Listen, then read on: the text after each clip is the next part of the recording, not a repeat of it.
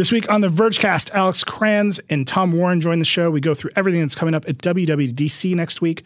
Tom walks us through the new version of Windows, and we go through what on earth is going on with AT&T and Warner Media. That's coming up on the Vergecast now. Support for the podcast comes from Canva. Presenting to a group of your colleagues can be nerve-wracking, so why not ease some of that anxiety with Canva? Thanks to their AI, you can start with a simple prompt and watch Canva go to work. Choose your favorite style, customize the content, and that's it. You're done. It's a serious time saver. Whatever you do for work, Canva presentations can give you a head start on your deck. You generate sales presentations, marketing decks, HR onboarding plans, you name it. Finish your deck faster. Generate slides in seconds with Canva presentations at canva.com, designed for work. Hi, we're Visible. We're the wireless company with nothing to hide. Seriously. Hidden fees? We don't have them. Annual contracts? Not our thing. Great wireless on just one line? Now that's more like it. Get unlimited 5G data powered by Verizon for just $25 a month. Taxes and fees included. That's right, $25 a month, every month. Sorry, hidden fees. We're just not that into you. Sometimes the choice is just Visible. Switch today at Visible.com. Rate with service on the Visible plan. For additional terms and network management practices, see Visible.com. Hello and welcome to the Vergecast, the flagship podcast of alternative Android operating systems. Ooh. Where they spoon, we fork. The Vergecast. Oh I'm your friend Eli. I am in our studio in the office for the first time in over a year, and I'm giddy with excitement. So I apologize to everyone if I'm just over the top today, but it is super fun to be back in the studio. Dieter Bohn is here. I am your resident NVIDIA Shield enthusiast. The only one. That's not. No. Please don't email me. We are legion. There are so many of you, and all of you know how to use email. Tom Warren is here. Hello. I am your resident Windows 9 enthusiast. Oh, boy. Fewer, and also the email client doesn't work very well, so feel free. And we have a new guest. This is very exciting. Alex Kranz, the new managing editor of The Verge, is here. Hi, Alex. Hey, I am also a fan of the Shield. I'm sorry, Dieter, you're not alone. I'm here with you. Does the Shield have an email client? Yes. Yeah, it's Android. It's got everything. What can't it do? Nothing. No wonder Shield owners send so many emails. It has a built-in angry email. Very high-powered. Well, Alex, it's good to have you here. First of many Vergecasts. I'm very excited to have you on the show. I want to start. We have a lot to talk about. WWDC is next week. Microsoft is threatening to release a new version of Windows. We got to talk about that with Tom. E3 is coming up, although nobody knows anything about E3. And then we were off last week, so there's a bunch of news to talk about from last week. Most importantly of which is, of course, the AT&T Time Warner deal has it's come to its inevitable conclusion, which is that it's over now. So a lot to catch up on. I do want to start where I always start with COVID. Like I said, I'm in the office. We're in the United States, at least. Elsewhere in the world, it's still very bad. But in the United States, it's still the biggest story going. We're still not out of it, but we are coming to what feels like an end of something. I think there's a lot of change to come. I think this summer is going to be nuts in the United States as everybody emerges from seclusion. I think there's a lot of change to come. But we do have some stories on the site that I think point to there's a time of reflection that's happening. So Nicole Wetzman has a great story about all of the tech initiatives that we saw during the pandemic. We've talked about a lot of them on the show. There was the exposure notification system. There was a bunch of Facebook and Google location data that was made available to researchers. There was a promise of a website. Was there a website, Eli? How long did it take them to make it? It's not more than a year, and that website does not exist about where you can get tested. So Nicole has a rundown of what worked and what didn't. I think it is remarkable that exposure notifications just kind of didn't go anywhere. It's a really mixed result. She has a big breakdown of that.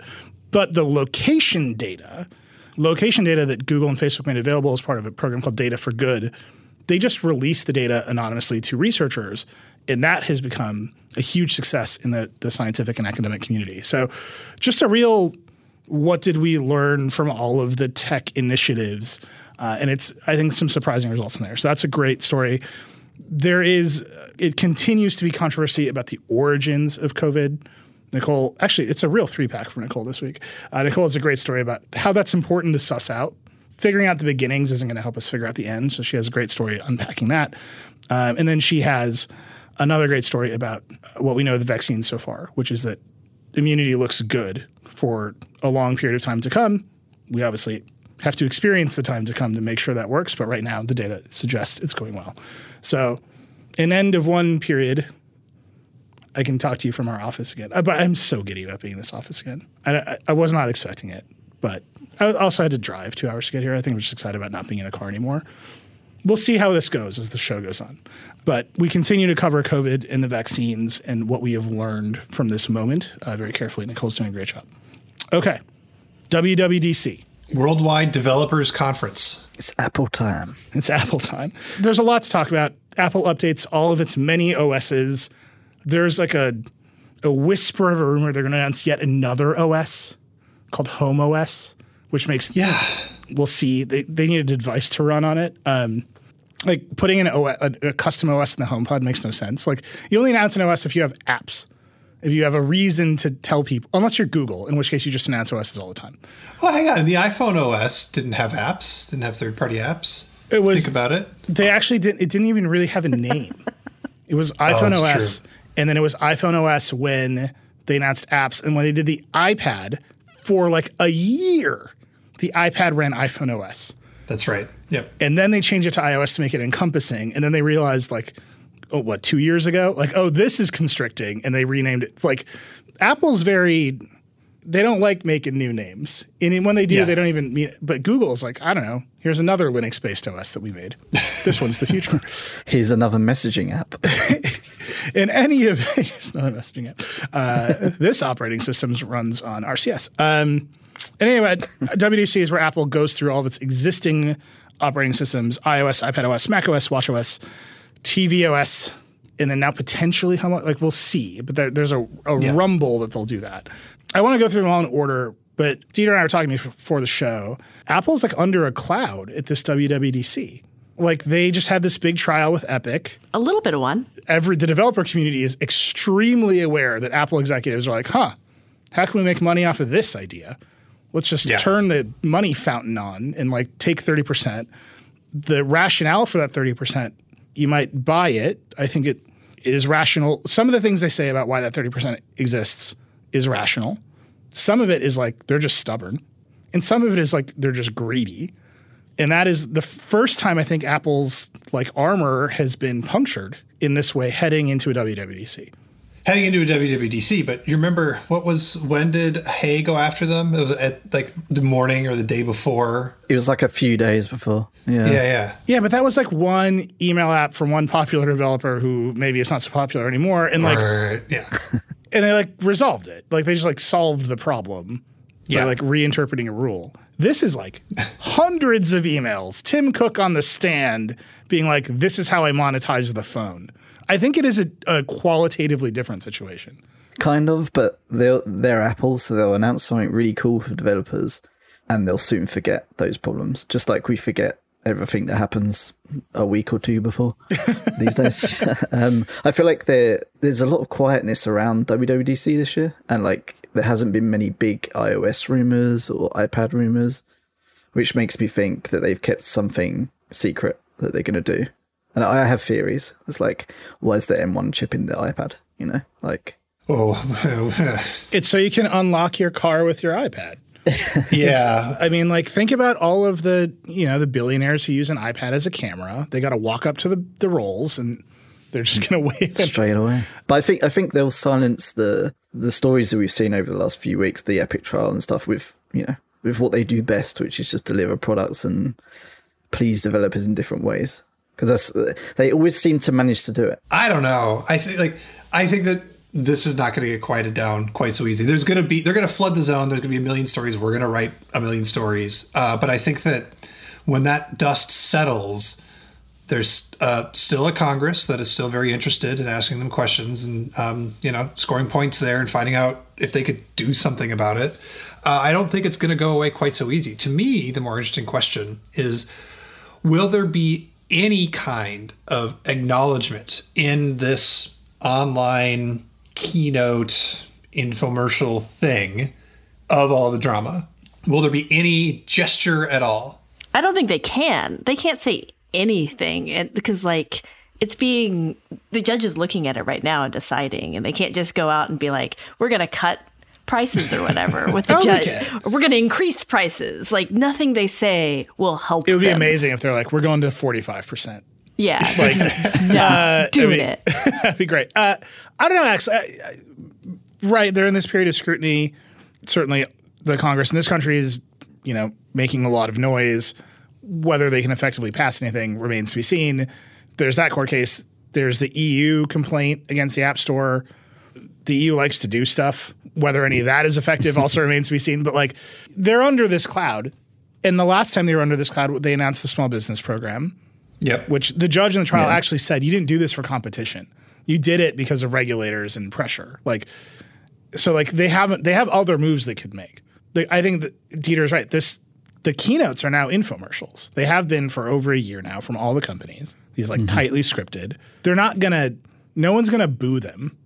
Right. That's the danger you have with like 10,000 people in Moscone West, right? Is you're gonna announce a thing and like Tim Cook is gonna expect the cheer and it's pin drop silence. Right. Or like worse, people are like, boo, we hate you. They don't have any of that to worry about. But they could announce we're lowering the cut on subscriptions to 8.5% for 2 years. They could announce in-app purchases for all categories except for games are going to 10%. And we're just going to keep milking the whales in the games category forever. Like, they have moves. And I think one of the questions I have is they can't just like gesture at it. They have to do something. Will they do something after all of this noise? But I think they've already done that though, right? Because they cut it to 15% so basically the vast majority of developers are at 15% if you take out whatever revenues they're generating. So they kind of did that in the wake of a lot of this drama last year, the questions around it.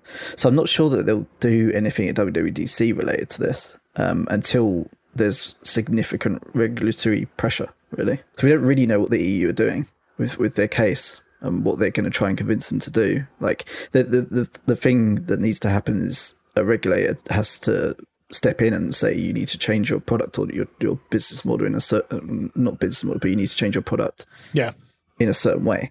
I just don't know if that's going to happen anytime soon. I don't know.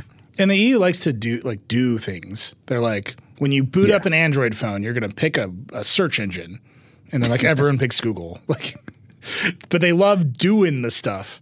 So we'll see. I just think that's, to me, it is the biggest dark cloud that Apple has had before an event like this in quite some time. So we'll just have to see if they come at it, because this is their developer event. If this was just another event to announce a MacBook or an iPhone event, I would expect nothing. But the audience for this, even though we're all going to watch it and it's streamed and like lots of people, consumers are going to watch it, Apple fans are going to watch it, the audience is developers. That's who this is for. And it feels like they need to address that. Maybe they'll do it in State of the Union. Like, there's all these other events they have that are a little bit more closed door. But to me, it's like, we're going to talk about all the OSs. The point of developer events and announcing your OSs early is to get developers excited about building to your new APIs and your new features and like making new innovative stuff on top of the platforms. If they're already kind of mad at you, like, the second part of the equation is hard to get through. But we'll see. What if they just go back to charging for OS updates, and they'll fund that, they'll fund software that way instead of App Store fees? They're not gonna do that. No, they won't. I'm just saying. That'd be great. You get a box in the mail, and it's just like it's a tiny little Lightning USB key with the new version of iOS. Sits flush in your phone. You can't even get it out without buying a tool. It'd be incredible.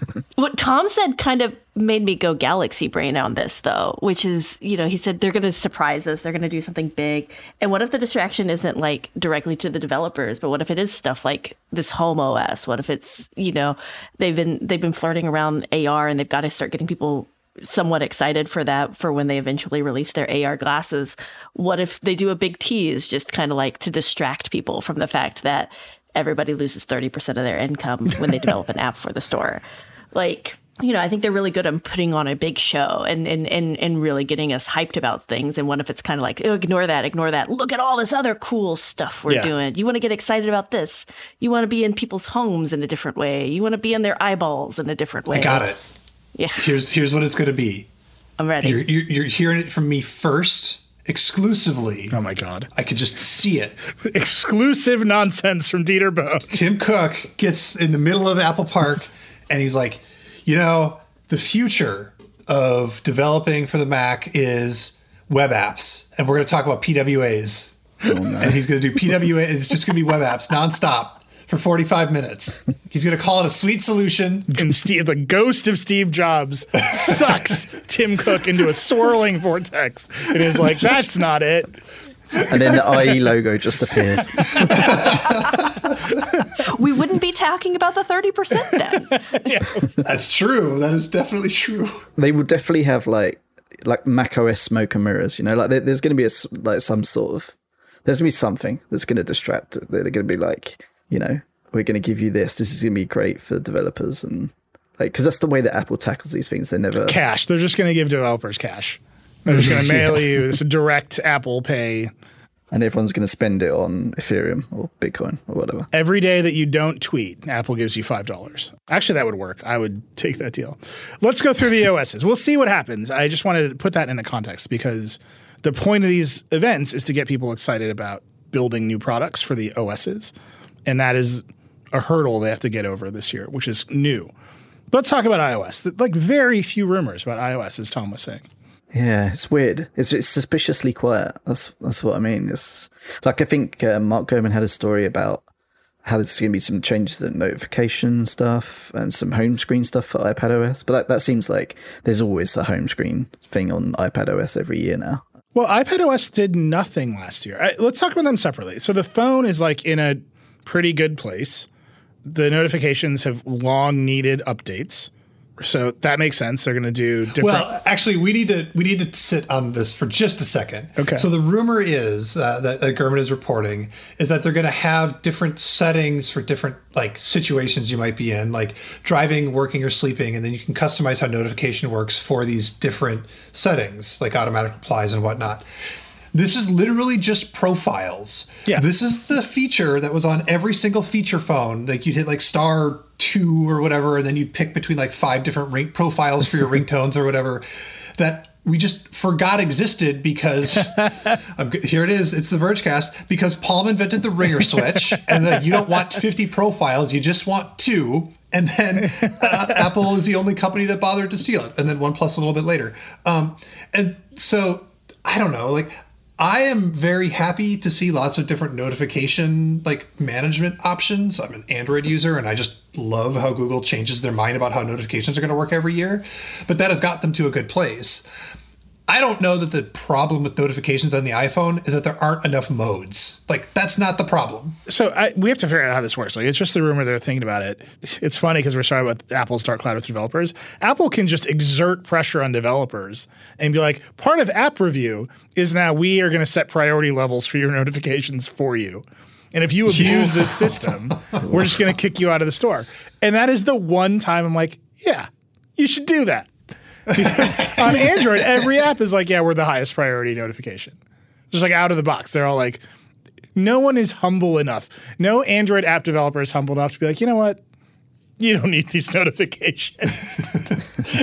So I would accept that. A system where app developers are incentivized to be honest that, yeah, okay, I probably want my messaging apps to be the highest priority notifications, but I really do not.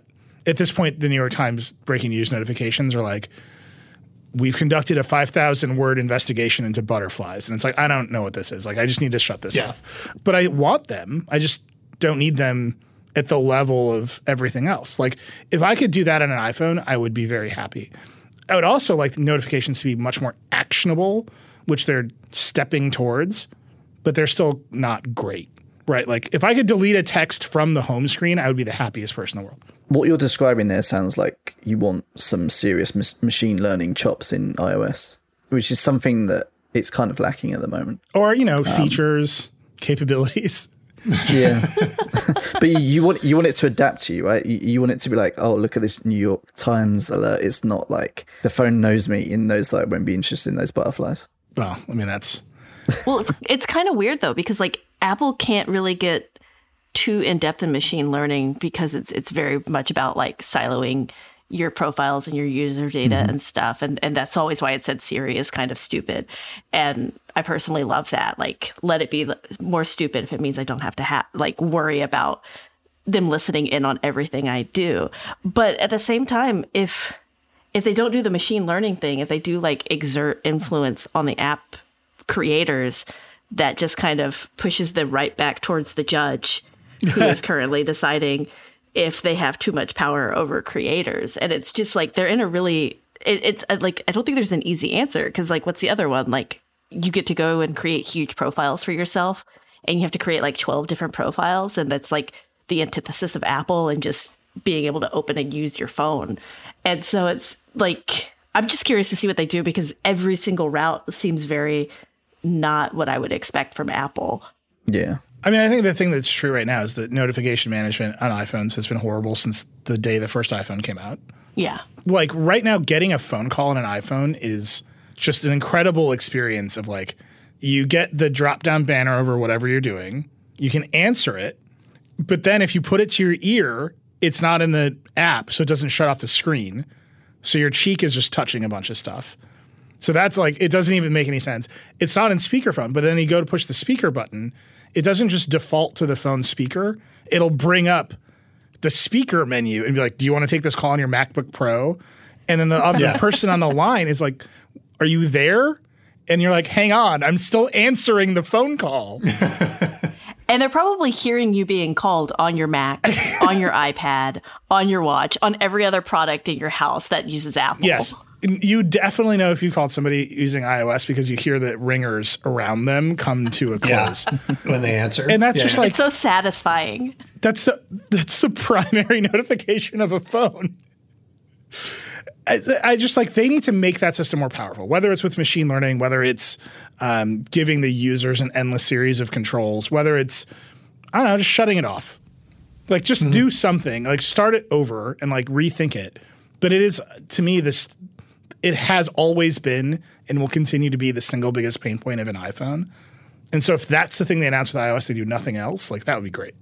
I like the way that over the last year or so in iOS, they have kind of been learning some of your behaviors to sort of make it a little bit smarter. So like every day I'll swipe down and it'll be like, oh, you watch this Twitch stream. So like, why don't you watch this today? Or it'll be like, oh, you message this person a lot. Why don't you message this person? You know, like all these tiny little things that don't always quite work properly. Yeah. But when they do, they're kind of like those delighter things. There's like, oh, that's saved me like, you know, a couple of seconds or whatever, or it's just reminded me to do a task. Like, if they can really play on that with like not being too into the privacy stuff and the creepiness of it, because it can be creepy when this stuff pops up and like predicts your behavior. Yeah. Then I think that's a way of like layering iOS to be a bit more, you know, power user friendly or just a bit more usable. Especially for stuff like notifications, if they apply that sort of ML to notifications. Yeah. Like, you've pushed the answer call button and now our advanced differential privacy ML system has determined that you wish to answer the phone call. I'll take it. Here's a question. Right now, who are they lifting more from? Are they lifting old Windows Phone ideas with app tiles and like deep links? Or are they lifting more Android ideas? Because Android has a bunch of this stuff too, but it's all just very different than how Windows Phone did it. And you can see Apple is kind of going in that like app clips, app tiles, deep links direction more than the Android. What if the app was just kind of running in this window all the time? I think they're lifting from everyone, even the jailbreak community as well, right? Like we've seen a bunch of stuff from that community that's bubbled up into iOS. I think they just pick out whatever's good and works well, but they take their time to refine it, which, you know, we know from the decades of watching Apple. Well, the other rumor is that they're going to lift from WhatsApp, because Gurman says that they're working on, quote, upgrades to iMessage with the eventual goal of acting more like a social network and better competing with Facebook Inc.'s WhatsApp. Disclosure for your bingo card. My wife works for a division of Facebook Reality Labs. Amazing. A division of Facebook. I don't know what that means, but I do know that, you know, iMessage is nowhere near as popular in the rest of the world as it is in the US, and maybe Apple does feel like a desire to compete in some way. But I also know that Apple, the last thing that company would want to do right now is deal with yet another like moderation problem, right? They got enough going on with the App Store. If there's like, WhatsApp has had all sorts of moderation issues and like having to disable automatic forwarding and a whole bunch of other stuff. I don't know what Apple's thinking with iMessage, but trying to make it into a social network, that's a thing that Apple has not successfully done. Yeah. Didn't they really bomb the last one they tried? Ping? Mobile Me was pretty great. Wait, hold on. These are all different Apple failures. Ping was their social network for music that made no sense. Oh, but there was an Apple Music one since then, but I forget what it was called. Right. Then there was one in Apple Music where artists, like when they announce Apple Music, they're like, and then artists will just like not use Instagram. Yeah. And they'll post it. And like that quickly fizzled into nothing, hit the brick wall of reality. Mobile Me was their cloud services that turned into iCloud. Mobile Me famously, like Steve Jobs stood up in front of like the Mobile Me team and was like, Walt Mossberg hates this. How did you screw this up?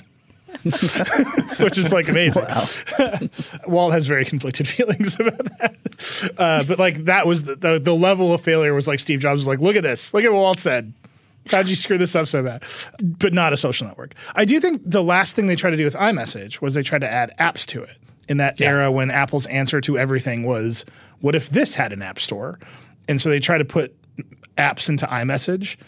And that has gone effectively nowhere, except that it is now much harder to add a photo to a text on an iPhone. I love my memojis. It's so funny that you guys, like, in the US, iMessage is such a huge thing. Because like, I literally only ever go into iMessage to look at like a scam SMS that I've been sent. Like, that's literally it. That's amazing. Okay, so that's iOS. We think there's some notification stuff. We think there's some iMessage stuff. Lots of mystery shrouding what else they will do. Apple's most important platform. That can't be it, but that's what we know so far. iPad OS, equally mysterious, but I will say after the last round of iPad Pro reviews, everyone is like, well, they got to do something. Yeah. Except for Dieter, who's like, I don't know, man. I've been hearing that for years.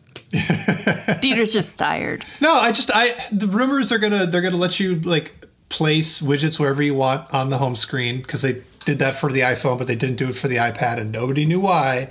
And just the hope that they're like Apple's gonna do something wackadoo, like let you run Mac apps on the M1 powered iPad Pro. I just don't. They're not. No, I no longer have hope. There's no way they're gonna let you do that because then you would have a touchscreen Mac. I think that it will, some form of it will happen, but like it's going to be years in the making. Like these things don't, they don't just put an M1 chip in the iPad and then 6 months later go WWDC Mac apps. So I hear that they put the chip in the iPad, the M1, and that feels like it's going to lead to a logical conclusion.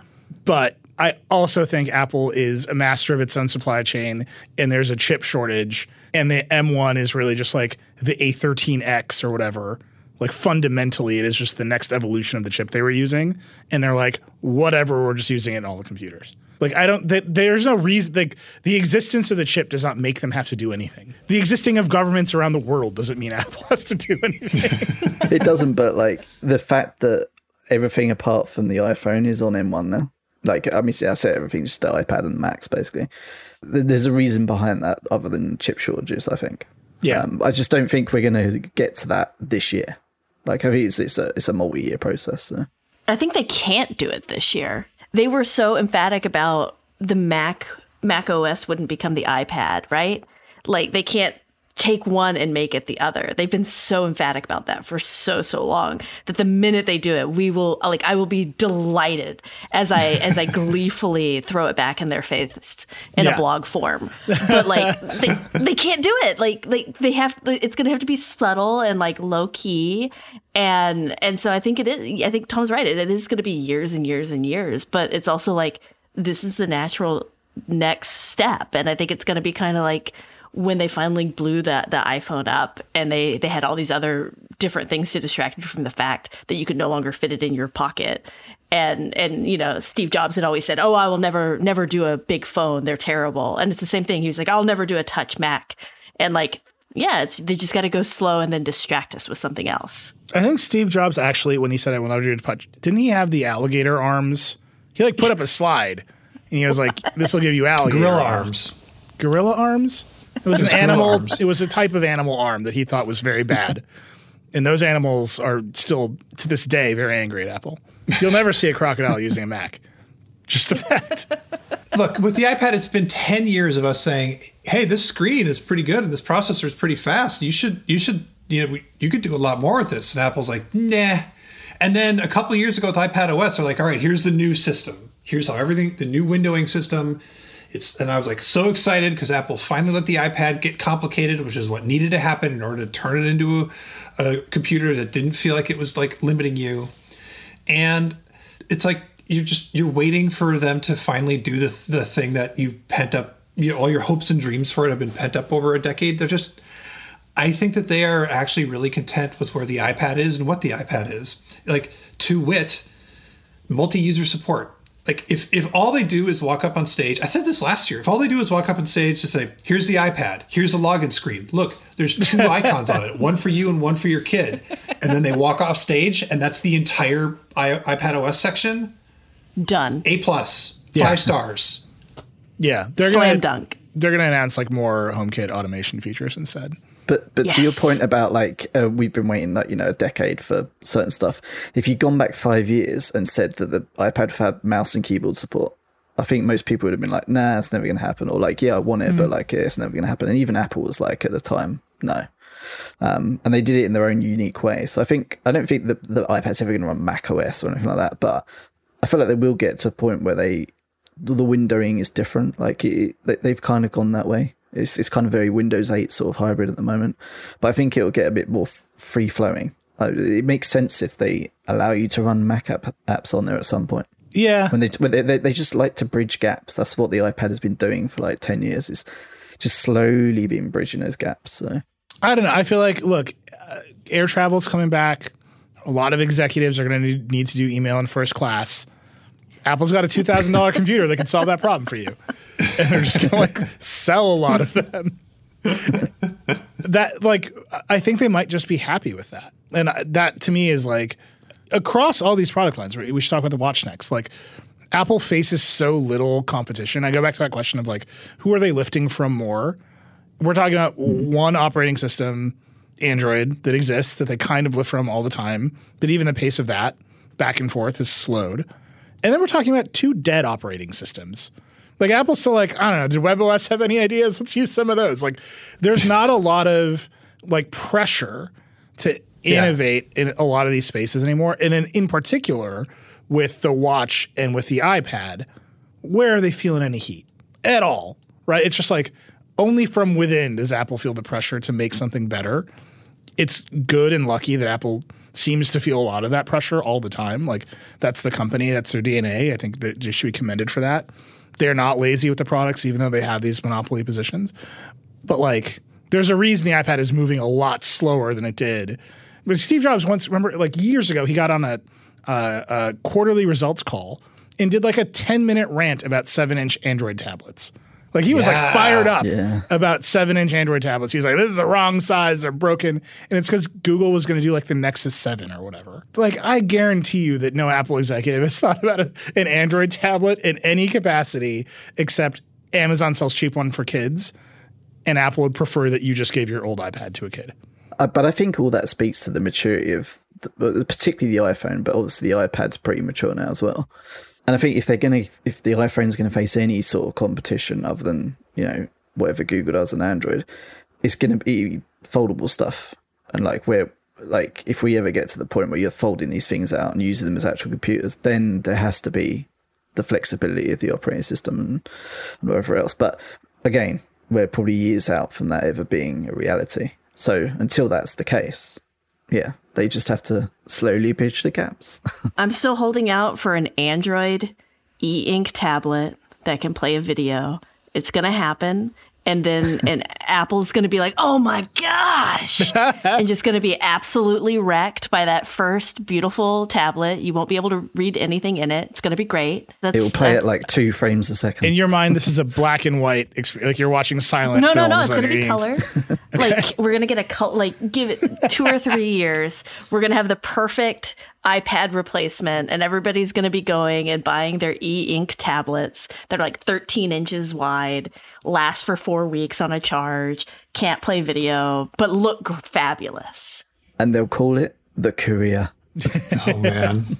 I mean, God. That scenario is more likely than genuine competitive pressure on the Apple Watch. Like, they're going to announce a new version of WatchOS, and I honestly, they're not going to give us custom watch faces beyond what, they'll add like 10 more watch faces to it. There'll be 13 different ways to like track your workouts that are new. And I don't know what else is left because there's nothing for them to like compete against, right? No, they're going to merge it with Tizen. They're like, we are also merging our platform with Tizen. The only other thing happening in wearables is Amazon has a wrist strap that will tone police you, right? What are they worried about in the world? Yeah. I think they are facing small, tiny bits of competition from companies like Oura Ring and a lot of these companies that are going that health route. And the further those companies go down that health route, like the first time somebody gets glucose monitoring on your wrist, like Apple's going to be scrambling to buy all those patents so it can also get glucose monitoring on the wrist.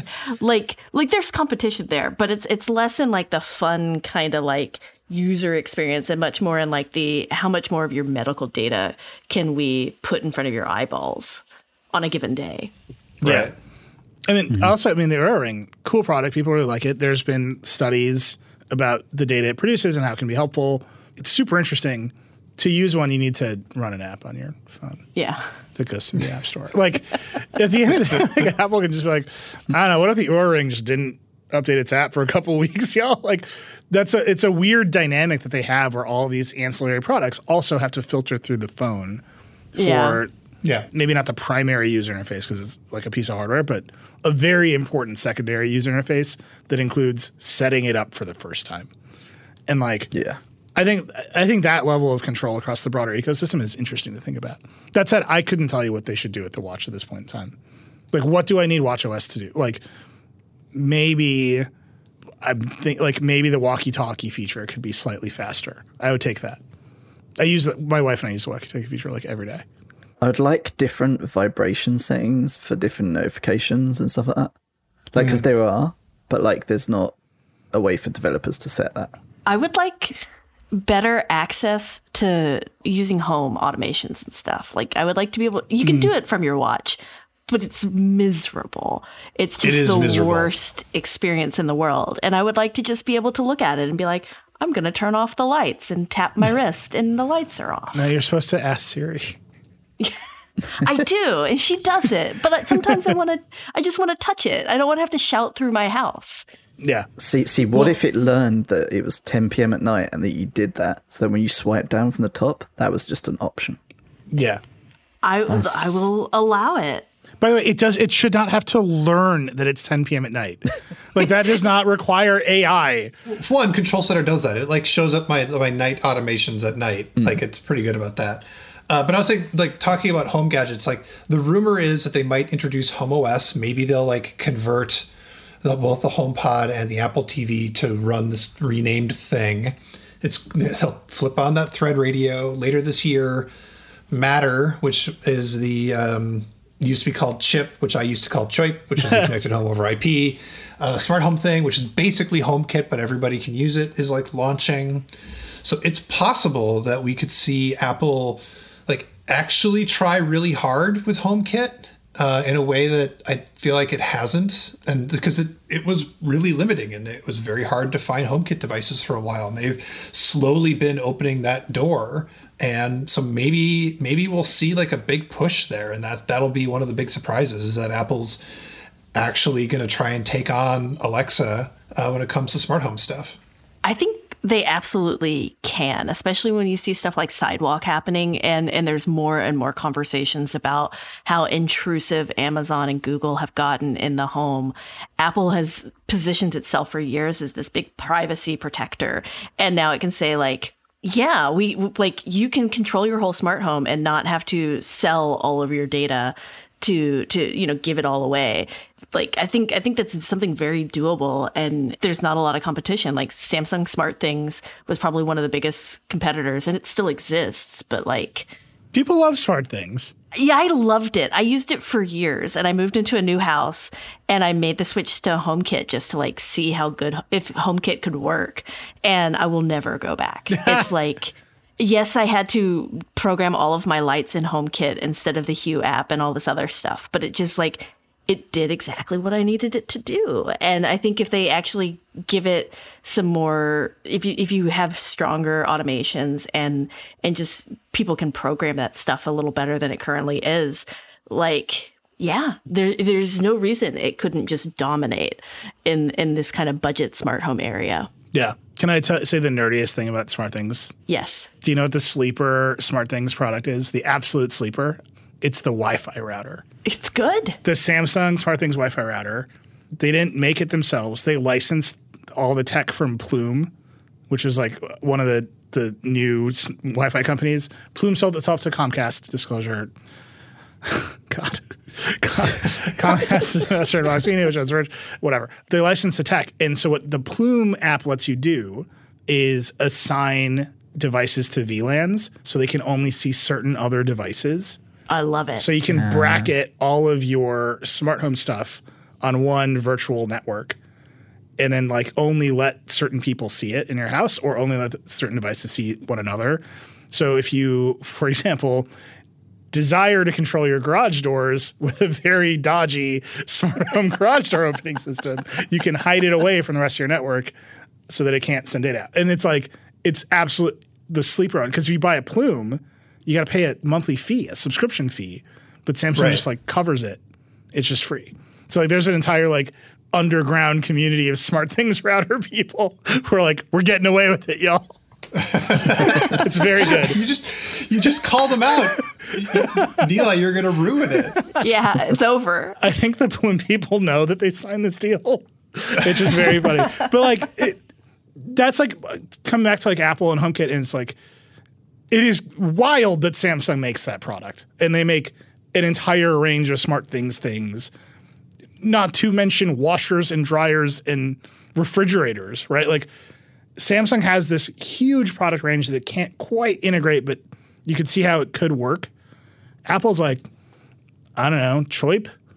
Y'all want some choip? Like, well, maybe HomeOS is a router. Remember when Apple used to do those? Oh. Yeah. And they were very good. My dad still uses his. He has not replaced it in 45 years.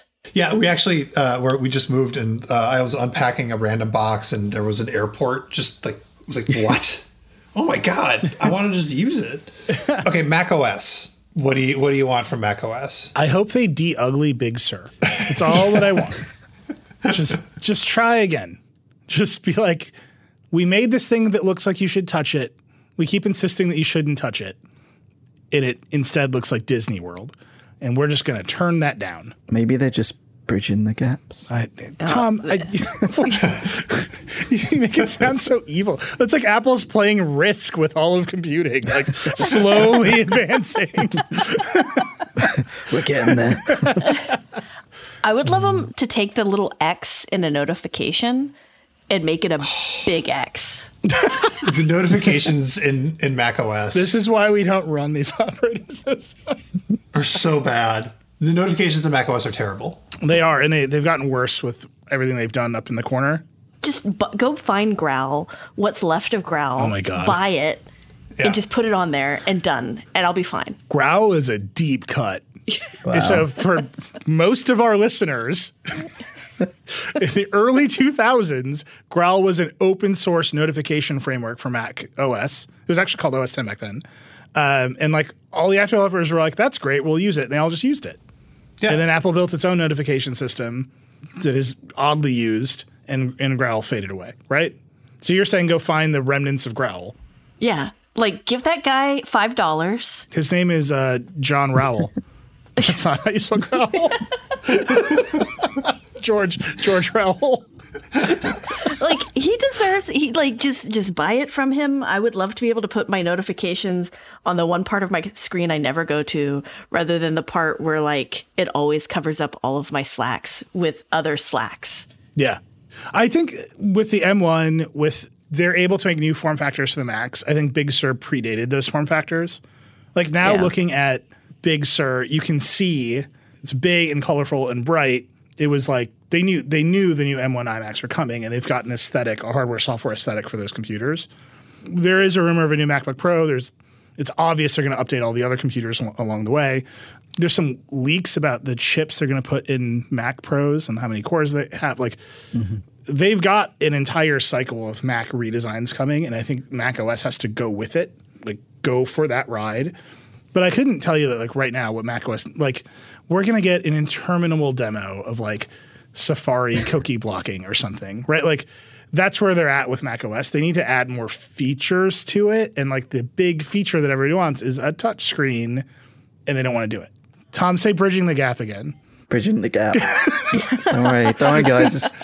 We'll be sitting here in 10 years and we'll be like, do you remember when Oh my God. Do we think we're going to get new MacBook Pros? Oh, 100%.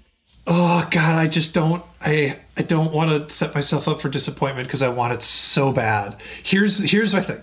There's a bunch of rumors. There's some analysts saying that it'll happen. John Prosser says it'll happen.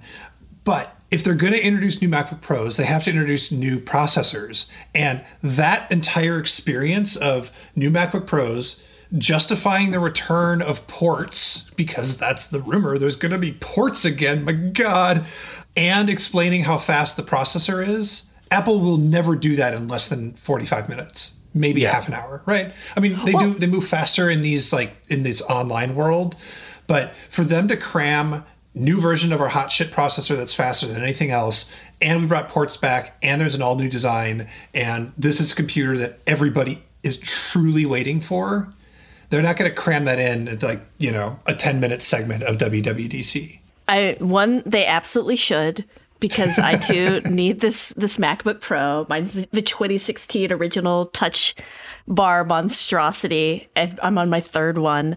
But you know, I think the processor. So for the last couple of years, they've spent so much time talking about processors, and I think it was less about like telling us about processors and more about like hyping their abilities in the space. And at this point, they've kind of like shown they can do it, right? Like if all they're doing is a little, you know, a talk for the tick that was the M1, and this M1X or M2 is just a couple additional cores and slightly less power efficiency. Like I think they can communicate that pretty quickly and be like all they have to do is be like, it's going to be like the old MacBook Pro, but with 2 more cores. Go! And everybody will be like, yeah. I feel like glossing over the ports is a thing they will absolutely do. They'll be like, yeah. Now applaud for this SD card reader. And then, literally, you'll hear the applause around the world in even on a virtual event. I know they bumped USB-C to support more power recently, but I'm sitting here with a 16-inch MacBook Pro and a 100-watt USB-C charger, and this thing often does not charge. Like, it is often still drawing too much power for this gigantic 100-watt brick. And if I plug anything else in the brick, it's like game over. So I think one of the reasons they're bringing the ports back is they might as well just have a dedicated power adapter, like USB-C. And I know that don't say it. But it's true. Like if they need to put 90 watts into some ultra powerful M series chip, then like you might as well have a dedicated power adapter. I think it's going to be a powerful chip. I think it's not going to be as powerful as like the big power users want it to be, right? Like, I don't think it's going to be the thing that like all the video programmers and audio producers and stuff just chuck out their 16-inch and go get. I think they're going to I think it's going to be less powerful than that because Apple's going to wait until that big Mac Pro to really show off like how good it is at processing. But I think this is going to be kind of their half step between the MacBook Air. Like, right? This is just their little step up of like slightly more powerful, slightly more power hungry, and look, a nicer, bigger screen and ports. I think that they already have that in the 13-inch MacBook Pro, which is like, what if this computer had a fan? Yeah. Right. And then the 16-inch Pro, and if they do a 14-inch Pro, which I think is one of the whispers in the wind. Yeah, 14 and 16 are the rumors. Yeah. Like that's their like bread and butter Pro machine. Those things have to be fast. So I don't know. We'll see. I just think that they ran into the USB-C was a mistake. We might as well put a power port back on here because we need to pull that much power from a dedicated USB-C brick. Well, they can be like what they did with the Mac Pro, which is like, you know, we heard you. This is what we've got, sort of thing. Yeah, like they could do that. I don't know. Yeah, I'm like with Dita there. I'm not sure whether they have enough time to cram it in. I need it. WWDC. I mean, based on our preview here, they could be like, WatchOS, like whatever, nothing happened. Moving on to this MacBook. We are at an hour in. We need to take a break and talk about the next version of Windows. I will say I doubt anything of note is happening in tvOS because all of Apple's efforts are on getting the Apple TV app on other platforms, including the NVIDIA Shield. Huh? See? Yeah. Positive Shield mention. Think about that before you send your emails, and the rest of Android TV. That seems where their efforts are. They just released a new box. Chris Welch reviewed the new box. Their new remote is great. You should buy it, and it's amazing Apple can get another $70 out of me. Like an entire Google TV is $50. So it goes. Okay, we're going to take a break. We'll be right back talking about Windows. Support for this podcast comes from Canva. They say Rome wasn't built in a day, but you know what you can get built in a day? Your creative deck. You can generate creative decks to use for all your important presentations with Canva. Thanks to their AI, you can start with a simple prompt and watch Canva go to work. You want a sales presentation for a tech company? Done. Create an employee onboarding plan? No problem. Just type it in and watch Canva work its magic. You'll have generated options in seconds. Choose your favorite style, customize the content, and you're done. It's a serious time saver at work, so whatever you do at your job, Canva presentations can give you a head start on your deck. You can generate sales presentations, marketing decks, HR onboarding plans, you name it. It's AI for every department. It's easy to learn, it's even easier to use. And because it's built in Canva presentations, you can stay focused on the task at hand with no app switching. Finish your deck faster. Generate slides in seconds with Canva presentations at canva.com, designed for work. Hi, we're Visible. We're the wireless company with nothing to hide. Seriously. Hidden fees? We don't have them. Annual contracts? Not our thing. Great wireless on just one line? Now that's more like it. Get unlimited 5G data powered by Verizon for just $25 a month. Taxes and fees included. That's right, $25 a month, every month. Sorry, hidden fees. We're just not that into you. Sometimes the choice is just Visible. Switch today at Visible.com. Rate with service on the Visible plan. For additional terms and network management practices, see Visible.com. We're back. Tom, are they going to skip another number? That's what I want to know. So you want it to be Windows 12 or Windows 13? I think I can exclusively reveal the name. Okay. This is a Vergecast exclusive. It's going to be Windows 9. It's going to go back to the forgotten operating system. The one they missed. Yeah. The one they let it get away. But yeah, like it looks like it's going to be Windows 11. I think that's what Microsoft wants us to think. Okay. So it's going to be Windows 20. How are they going to justify saying, just kidding, when we said we're never going to have a new version of Windows, it's going to be Windows 10 forever and ever, we promise? Wait, hold on. I have an idea. Okay. Windows 2000. Oh my God. See, I think it's going to go one of two ways, right? It's going to be one of three ways. It's going to be Windows 11, or Windows 365. Oh my God. Oh, no. Or something, like Windows Series 10. Take that back. Whatever, Windows Series Xbox. Yeah. But I'm confident that the name or branding around this is changing. Xbox Live Windows Edition. Oh, it's gonna be Azure Intelligent Edge OS. Oh no. Okay, so what do we know about Windows 2000? Well, Windows 2000 came. So Windows 11. So they've been teasing this for months. So Panos said the next generation back at Ignite. Satya Nadella just a week ago said this is going to be the biggest change to Windows in like a decade and the next generation of Windows. And then they put out this invite, which is basically, it's just saying we're talking about the next generation of Windows. But also alongside it, the invite has sort of a shadow light pouring through the window, but it doesn't have the vertical bars. The horizontal bars, sorry. So it just looks like the shadows creeping into the 11.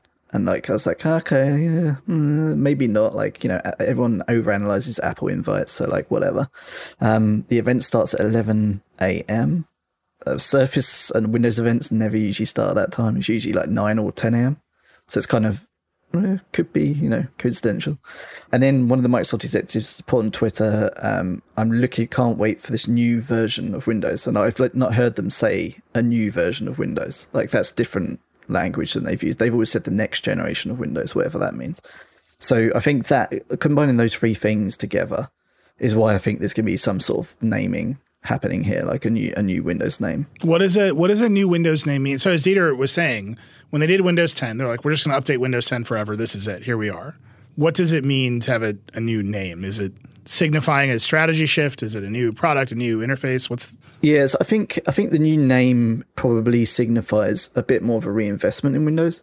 So they split up Windows into two parts internally a few years ago, and then Panos sort of came on board, and then the pandemic hit, and like that combination of like Panos sort of taking over Windows and the pandemic, the resurgence of like PC computing, because people are obviously trying to work from home, has made them think, oh, actually, there are still like whatever it is, 1.3 billion people using this operating system every day. So we should probably fix things and like make it a bit better, make it like look better and stuff. So I think it's the opportunity of doing all that fixing up work, a new UI, and all that sort of stuff. It's probably just led them to the point of like, we should just call this something different. Like they were trying this thing called Windows 10X. It was going to be on dual screen devices before the pandemic hit.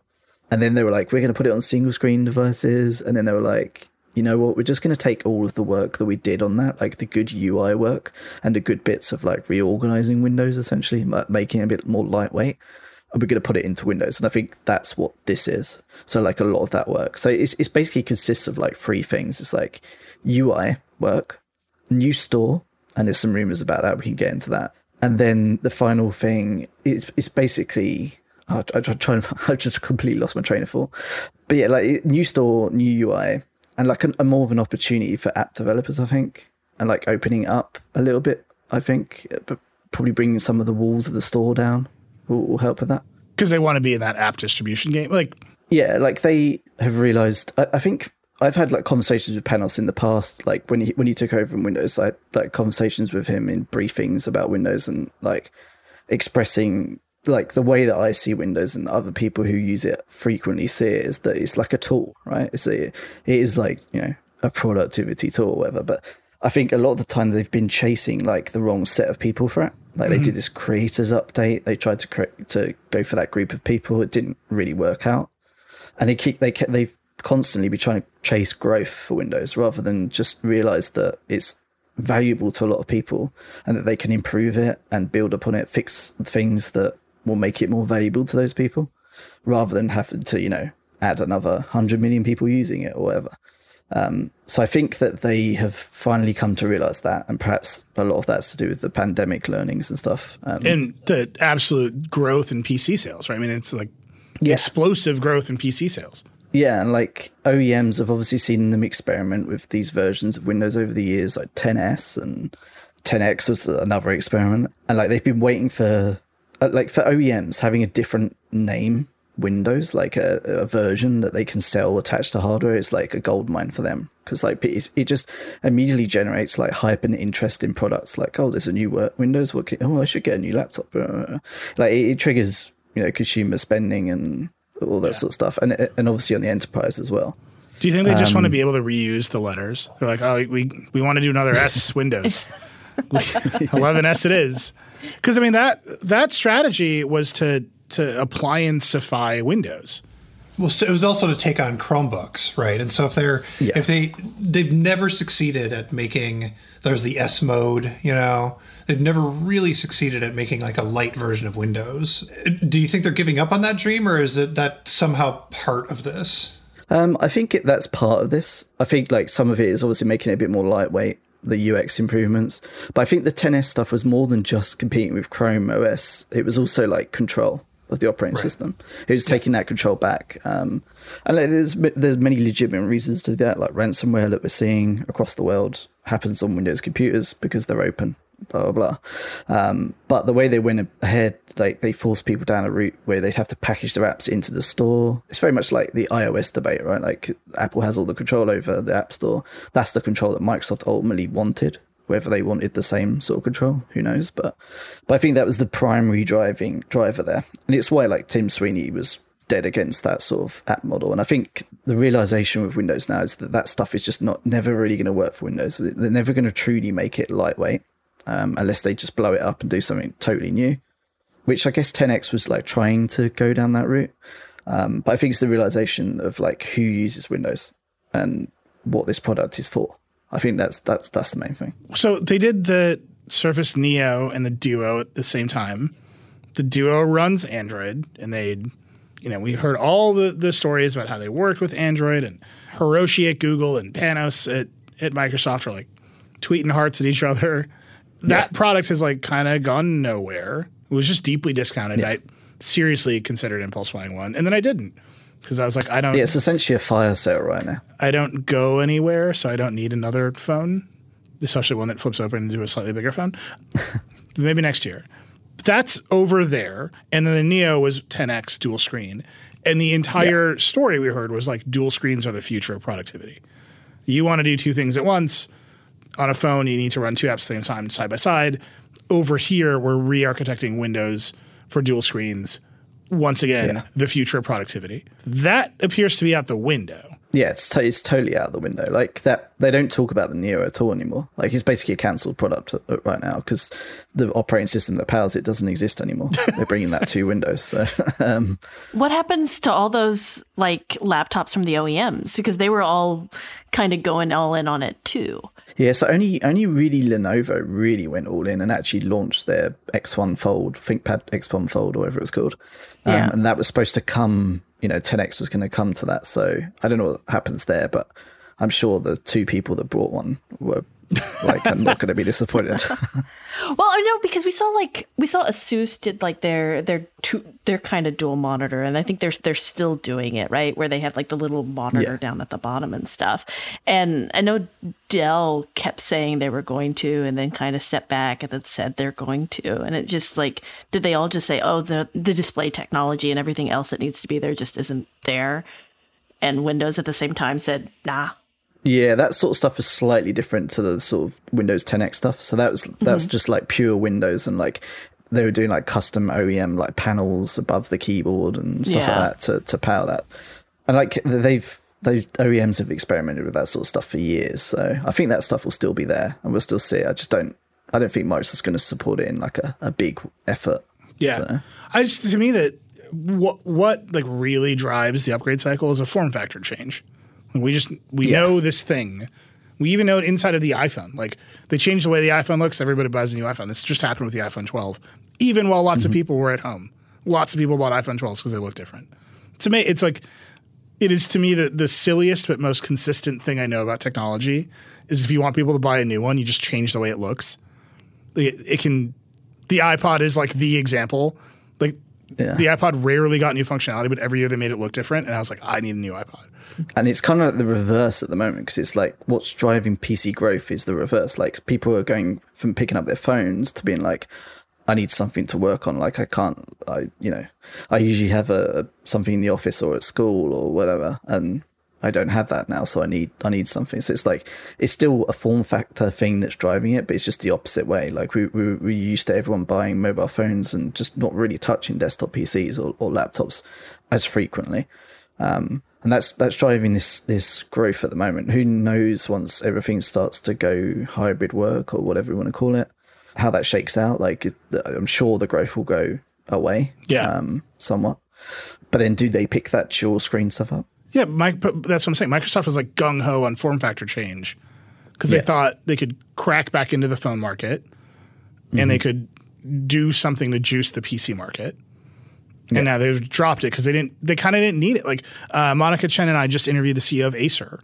Acer just had its best quarter like in years, and they're just like making everything.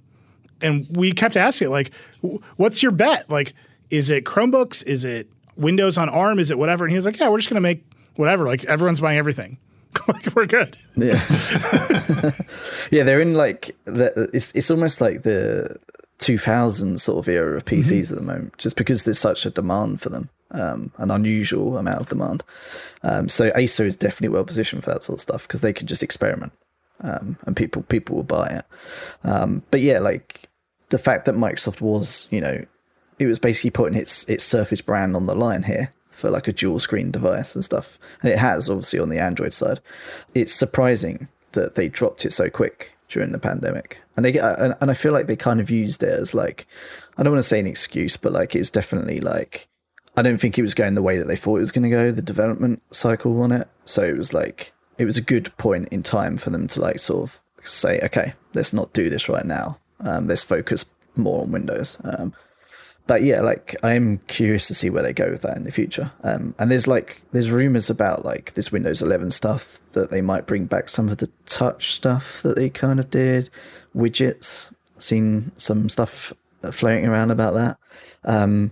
I've got a feeling that they're doing quite a lot, and a lot hasn't leaked because they've somehow managed to keep it very tight.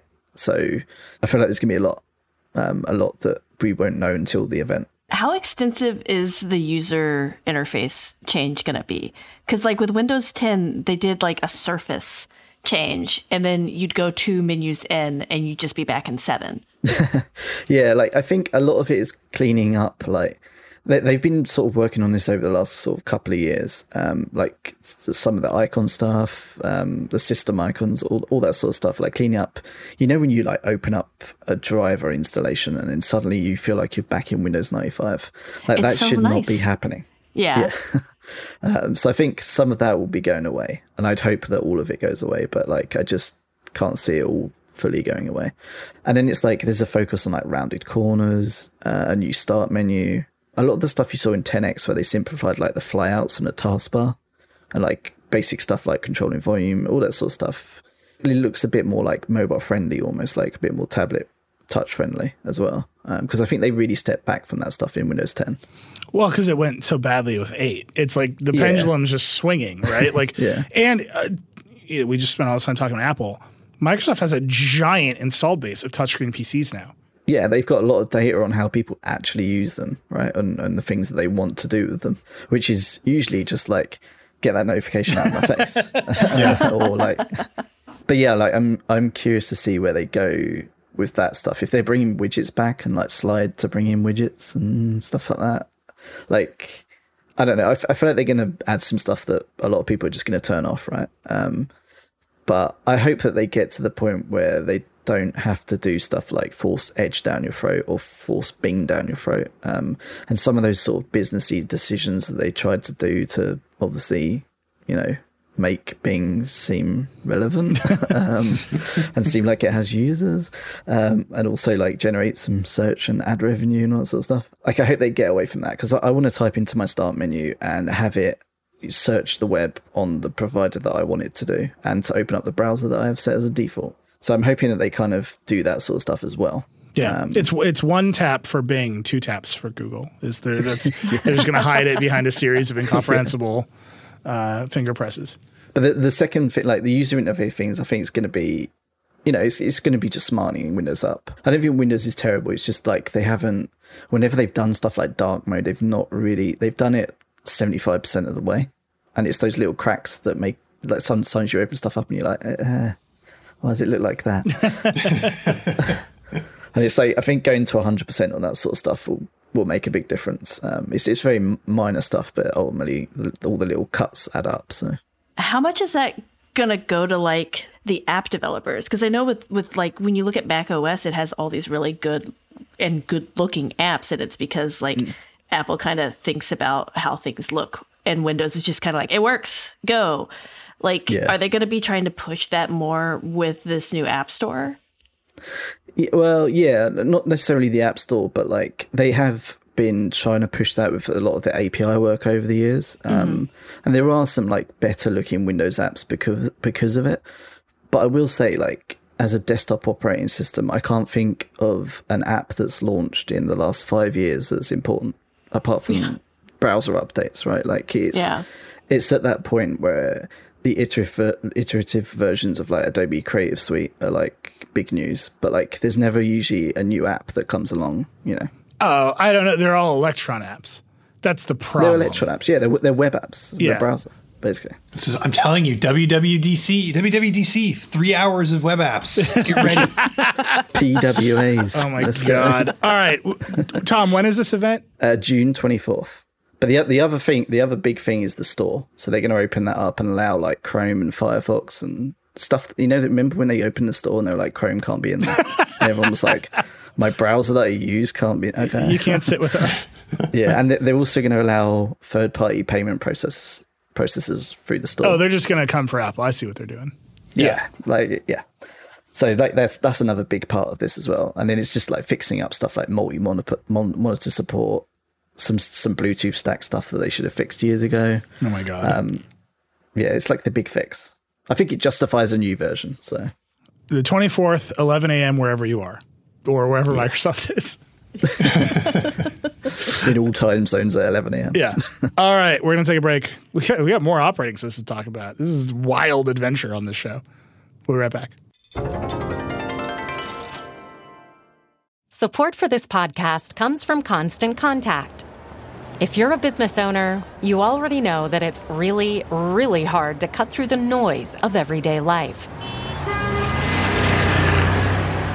If you want to connect with your customers, you need to break through the noise. You need Constant Contact. Constant Contact is a marketing platform that makes it easy to reach new audiences, grow your customer list, and connect over email, text, social media, and more. Whether you're a marketing guru or just learning the ropes, Constant Contact offers writing assistance tools and automation features that make it simple to say the right thing at the right time. So get going and start growing your business today with a free trial at ConstantContact.com. Just go to ConstantContact.com right now. Constant Contact, helping the small stand tall. ConstantContact.com. Support for this show comes from Slack. You're a growing business, and you can't afford to slow down. If anything, you could probably use a few more hours in the day. That's why the most successful growing businesses are working together in Slack. Slack is where work happens, with all your people, data, and information in one AI-powered place. Start a call instantly in huddles and ditch cumbersome calendar invites. Or build an automation with Workflow Builder to take routine tasks off your plate. No coding required. Grow your business in Slack. Visit slack.com to get started.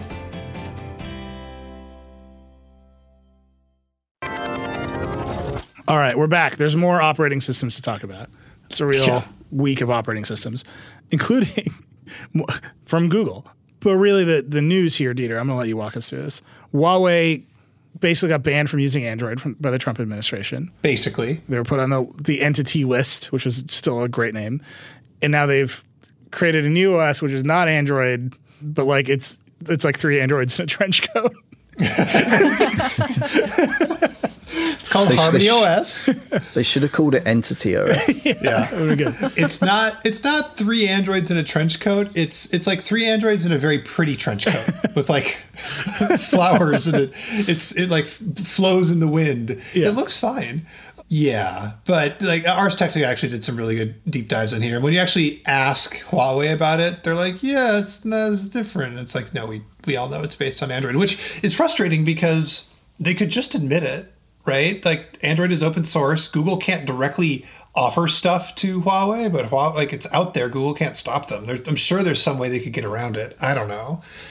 And it is also weird because, like, how long have we just spent talking about needing competition and more app stores and whatever, and we're all just sort of turning our nose up at HarmonyOS before it's even out? Yeah, I mean, Huawei is the biggest player in phones in China still, and they're about and Sam Byford years ago. We actually have Sam update this piece, but he did a whole piece about how the Chinese smartphone market is ultra competitive. There are lots of different app stores, lots of different forks of Android. They all use complete rips of the iPhone camera app, which is amazing. And HarmonyOS actually, if you a better way to describe it is 3 Androids in a iPhone looking trench coat. That's not bad. But so that is what always fascinates me. Like, why does the camera app get ripped off the most? It's because it's the thing that everybody uses, and lowering the switching cost of the camera app is good. Yeah. It's just as dead simple as that. Like, it is not worthwhile to innovate on how the camera app works because you want people to pick up a new phone and be able to do the thing they're going to do the most without any cognitive load whatsoever. Then you can be like, we have ideas about notifications. And like just go down that road. But it's the market in China is just like booming with Android forks.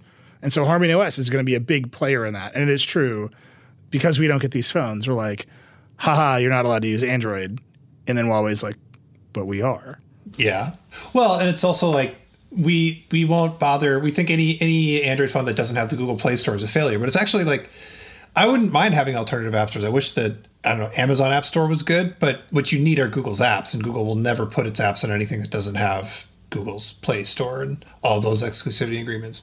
Anyway, HarmonyOS coming. There's also HarmonyOS on the Huawei Watch, but it seems like that's really just a rebrand of LightOS, which was the version that they ran their watches on before, because nothing runs on Wear until the new version of Wear that's merging with Tizen comes out. So. I like the optimism that something will run on Wear then.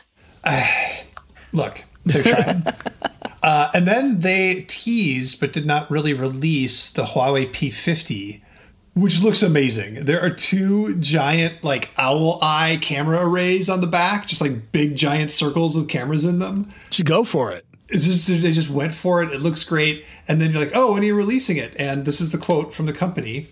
Quote, "We're trying to figure out how to make this great product available to you." It's just like, would you like to read the chip shortage into that? Would you like to read the entity list into that? Would you? I mean, any number of things are keeping us from having this great product made available to us. But yeah, I love. It's not like coming weeks. It's like we're trying to figure out how to release this thing. We don't know if we can or if it's going to happen. It's like, yep, fair. That's amazing. Okay. And then there's Fuchsia, which we've been diligently tracking the status of Google's Fuchsia for years, and they finally did a thing. Yeah. It's arriving on the original Nest Hub, formerly known as the Google Home. Oh, my God. It is just going to be the underlying... nothing's going to change about its functionality or features. It's going to run on top of Fuchsia now. If all they said was it's going to be faster, I would be so happy. Yeah, well, I guess we'll see. Whether or not this is a stepping stone towards Fuchsia doing more things is unclear. The thing that amuses me the most isn't the confusion about whether Fuchsia is going to be the future foundation of phones and tablets and laptops and whatever. It isn't if it's going to replace Android and Chrome OS. It's that Google's smart home gadgets now run on Cast, Fuchsia, and I'm pretty sure there's some like Android Home floating around in the world somewhere. So Google literally doesn't care what OS runs its gadgets. It's basically they'll just let whatever. Yeah, Fuchsia, you about ready? Sure, we'll throw it on the Nest. Ship it. It's just deeply confusing why they even announced this. Yeah, because they could have just done it. And then, like, the Fuchsia team would have been, like, happy. Yeah. And they would have had a secret. And they would have walked the streets of San Francisco with a glimmer in their eyes that they knew something that you didn't know. Well, no, the way this news broke is, like, somebody from the Fuchsia team was like, it's not every day you ship a new OS. And everyone's like, wait, what? They could have secretly installed a Linux microkernel on all these devices and got away with it. But you announce it, and all of us are like, and they're like, no, it's going to be exactly the same. Yeah. And so we've taken the glimmer in the eye is gone. Now everybody knows the secret, and the secret is nothing has changed. It's such a letdown too. Like the early hype for Fuchsia was just going to be, it was going to be totally different. It was going to replace Android. Yeah, It was going to replace Android. It was going to be incredible. It was going to be amazing. And now it's on like a Google device. Yeah, that you're really not supposed to interact with. Yeah. Like you are not supposed to touch it so much that the new one encourages you to just wave at it instead of touching it. It's pretty good. I will say I've stopped a lot of timers like very insistently. It's good. You slap it. I get why they did it. It's just like, stop. I know the rice is done. You shut up. I think that's it for operating systems. Tom, before we go, I want to end with a segment on the 3080 Ti because you have one. I do. You're like one of 5 people, and we're like, are you afraid for your safety? I also managed to buy one today. I like kind of did it as a half test, but now it's arriving. Oh no! So. Now you're just showing off. Yeah. Start rendering some bitcoins. I don't know. I don't know how any of that works. Rendering some bitcoins. I think that's how it works. Yeah. So the 3080 Ti. So I reviewed it. It's better than the 3080 as you'd expect for 4K and 1440p gaming, but I think it's a little bit pricey.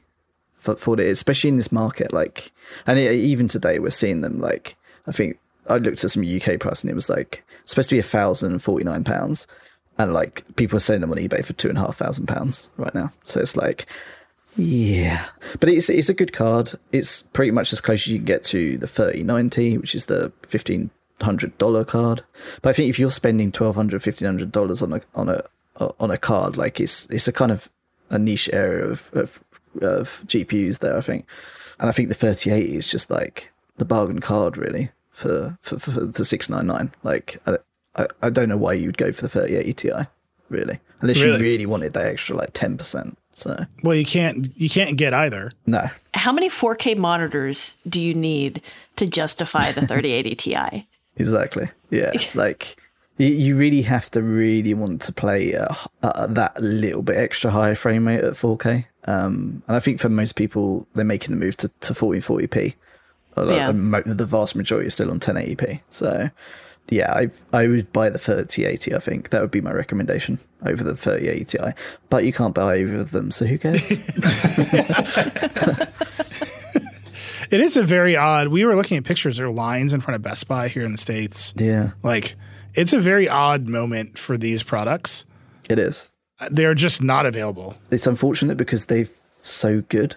Like, compared to the previous generations, like, it's come at, like, the worst possible time, a global chip shortage in the middle of, like, you know, when everyone wants to buy a GPU and everyone wants to buy a laptop and, you know, everyone wants to do everything.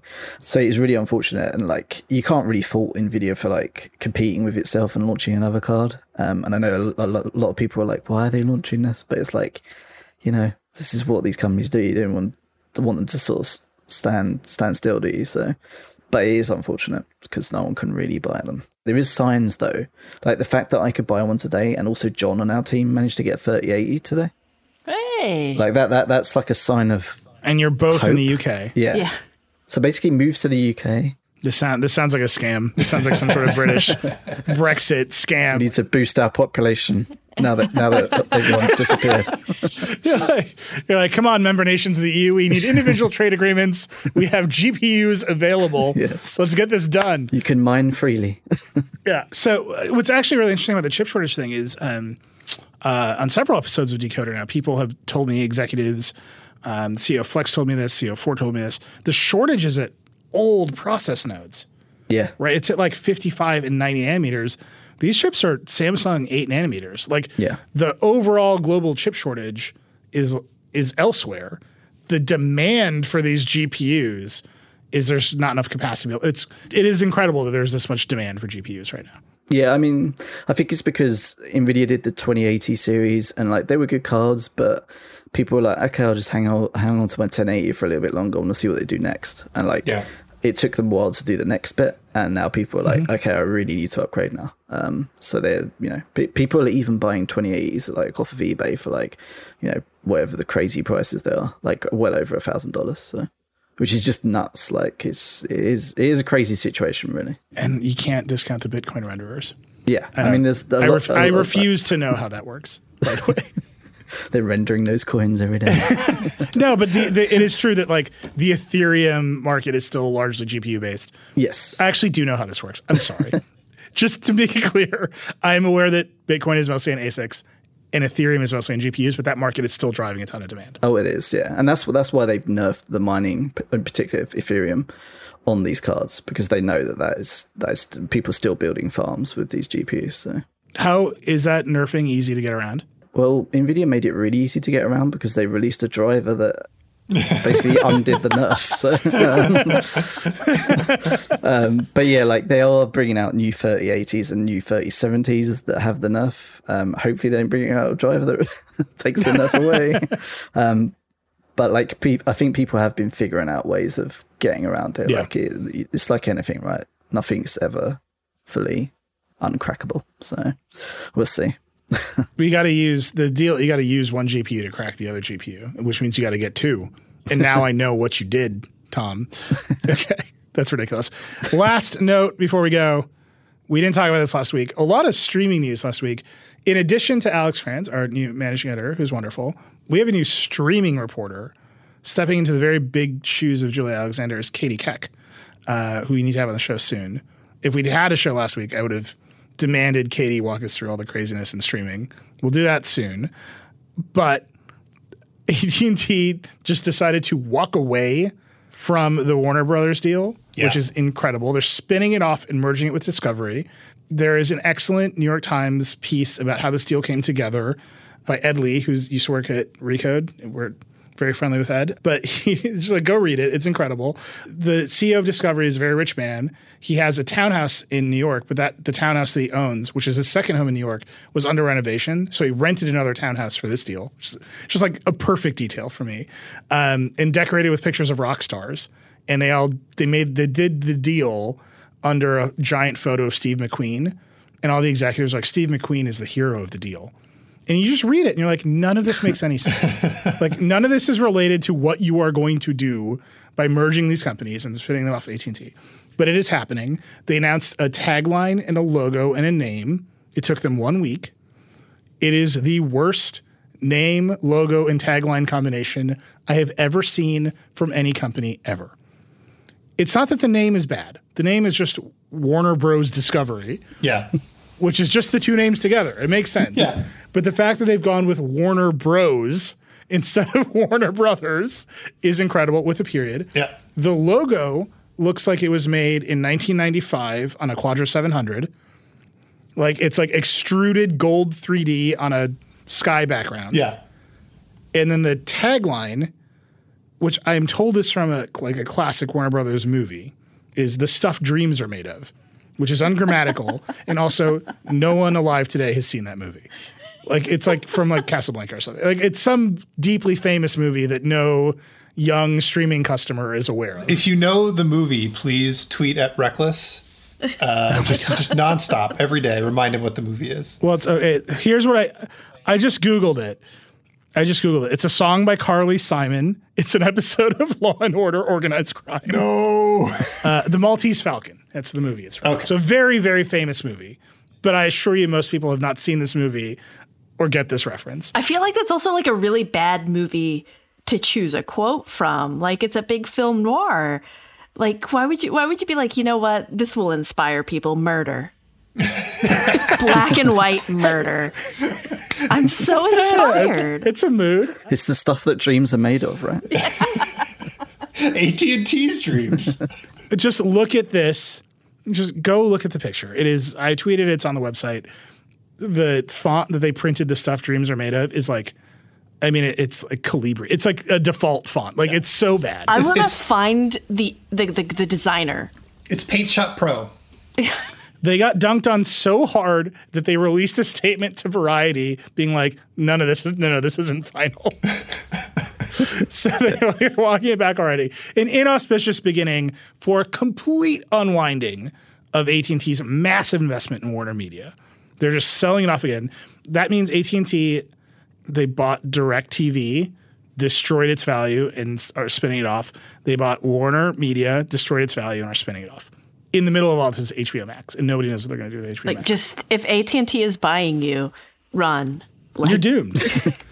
I knew Katie was the streaming reporter for us because yesterday in Slack, as we were talking about all this, she's like, is there anything AT&T can't kill? And I was like, oh, like, one, you're fresh-faced and you're like, you believe that there's an answer to that question that isn't no. And two, you've already got it. Like, you've already figured it out. But it's like amazing that this deal, I mean, it was a huge deal. The Trump administration sued to block it because Trump was mad at CNN and he just wanted revenge on CNN. They failed.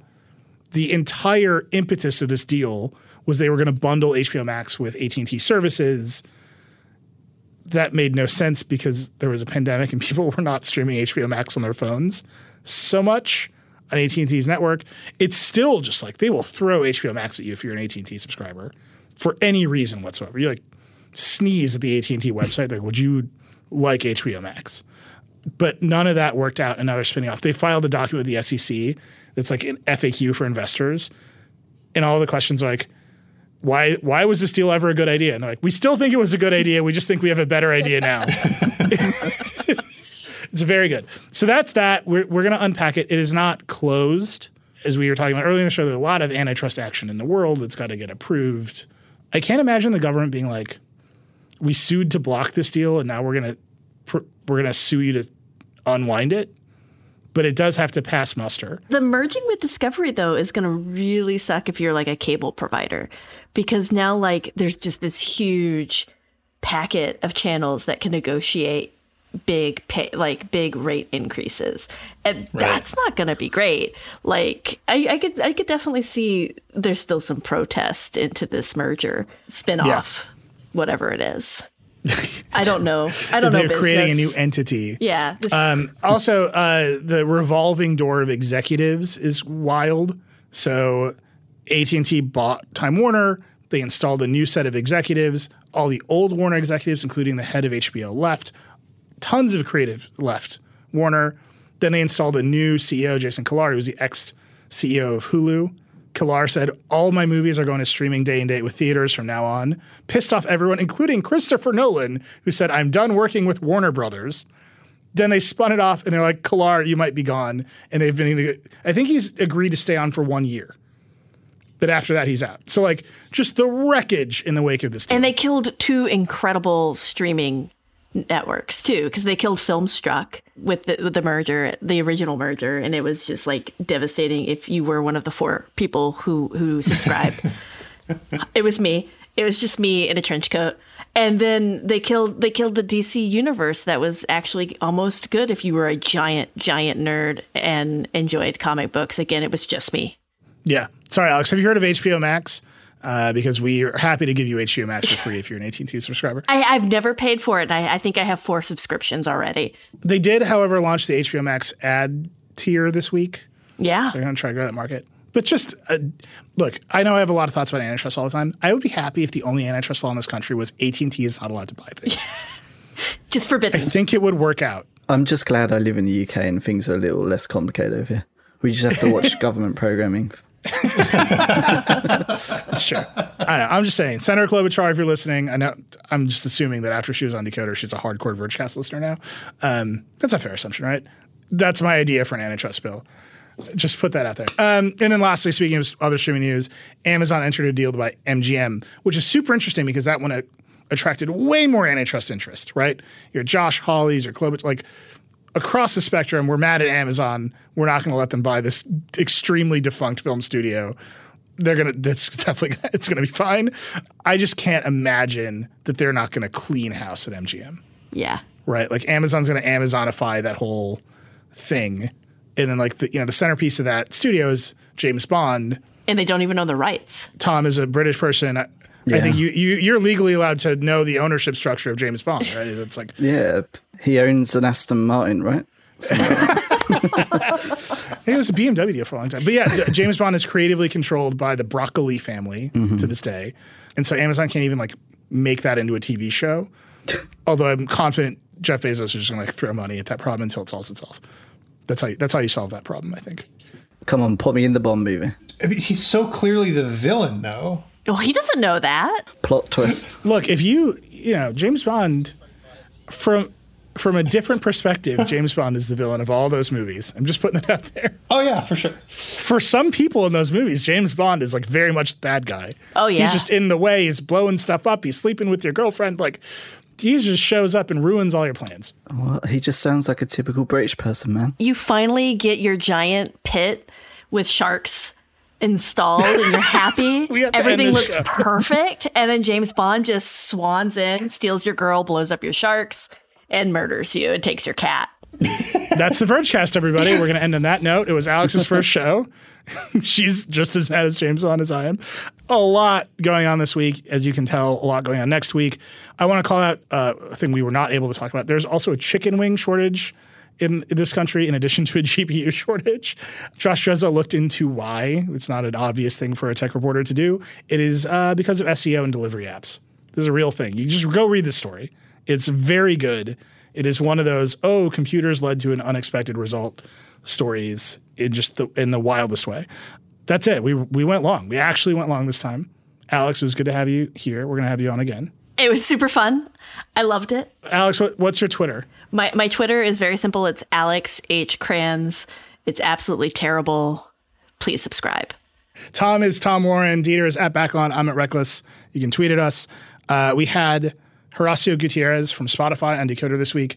Next week, it's the managing director of Y Combinator, the startup accelerator that funds a lot of startups, including Coinbase, like just Coinbase, Dropbox, Airbnb. He runs that accelerator, Michael Seibel. He's on Decoder next week. That's a really good one. I look forward to it. And we got WWDC. Okay, that's it. Rock and roll. Snip, snip. Bridging the gaps.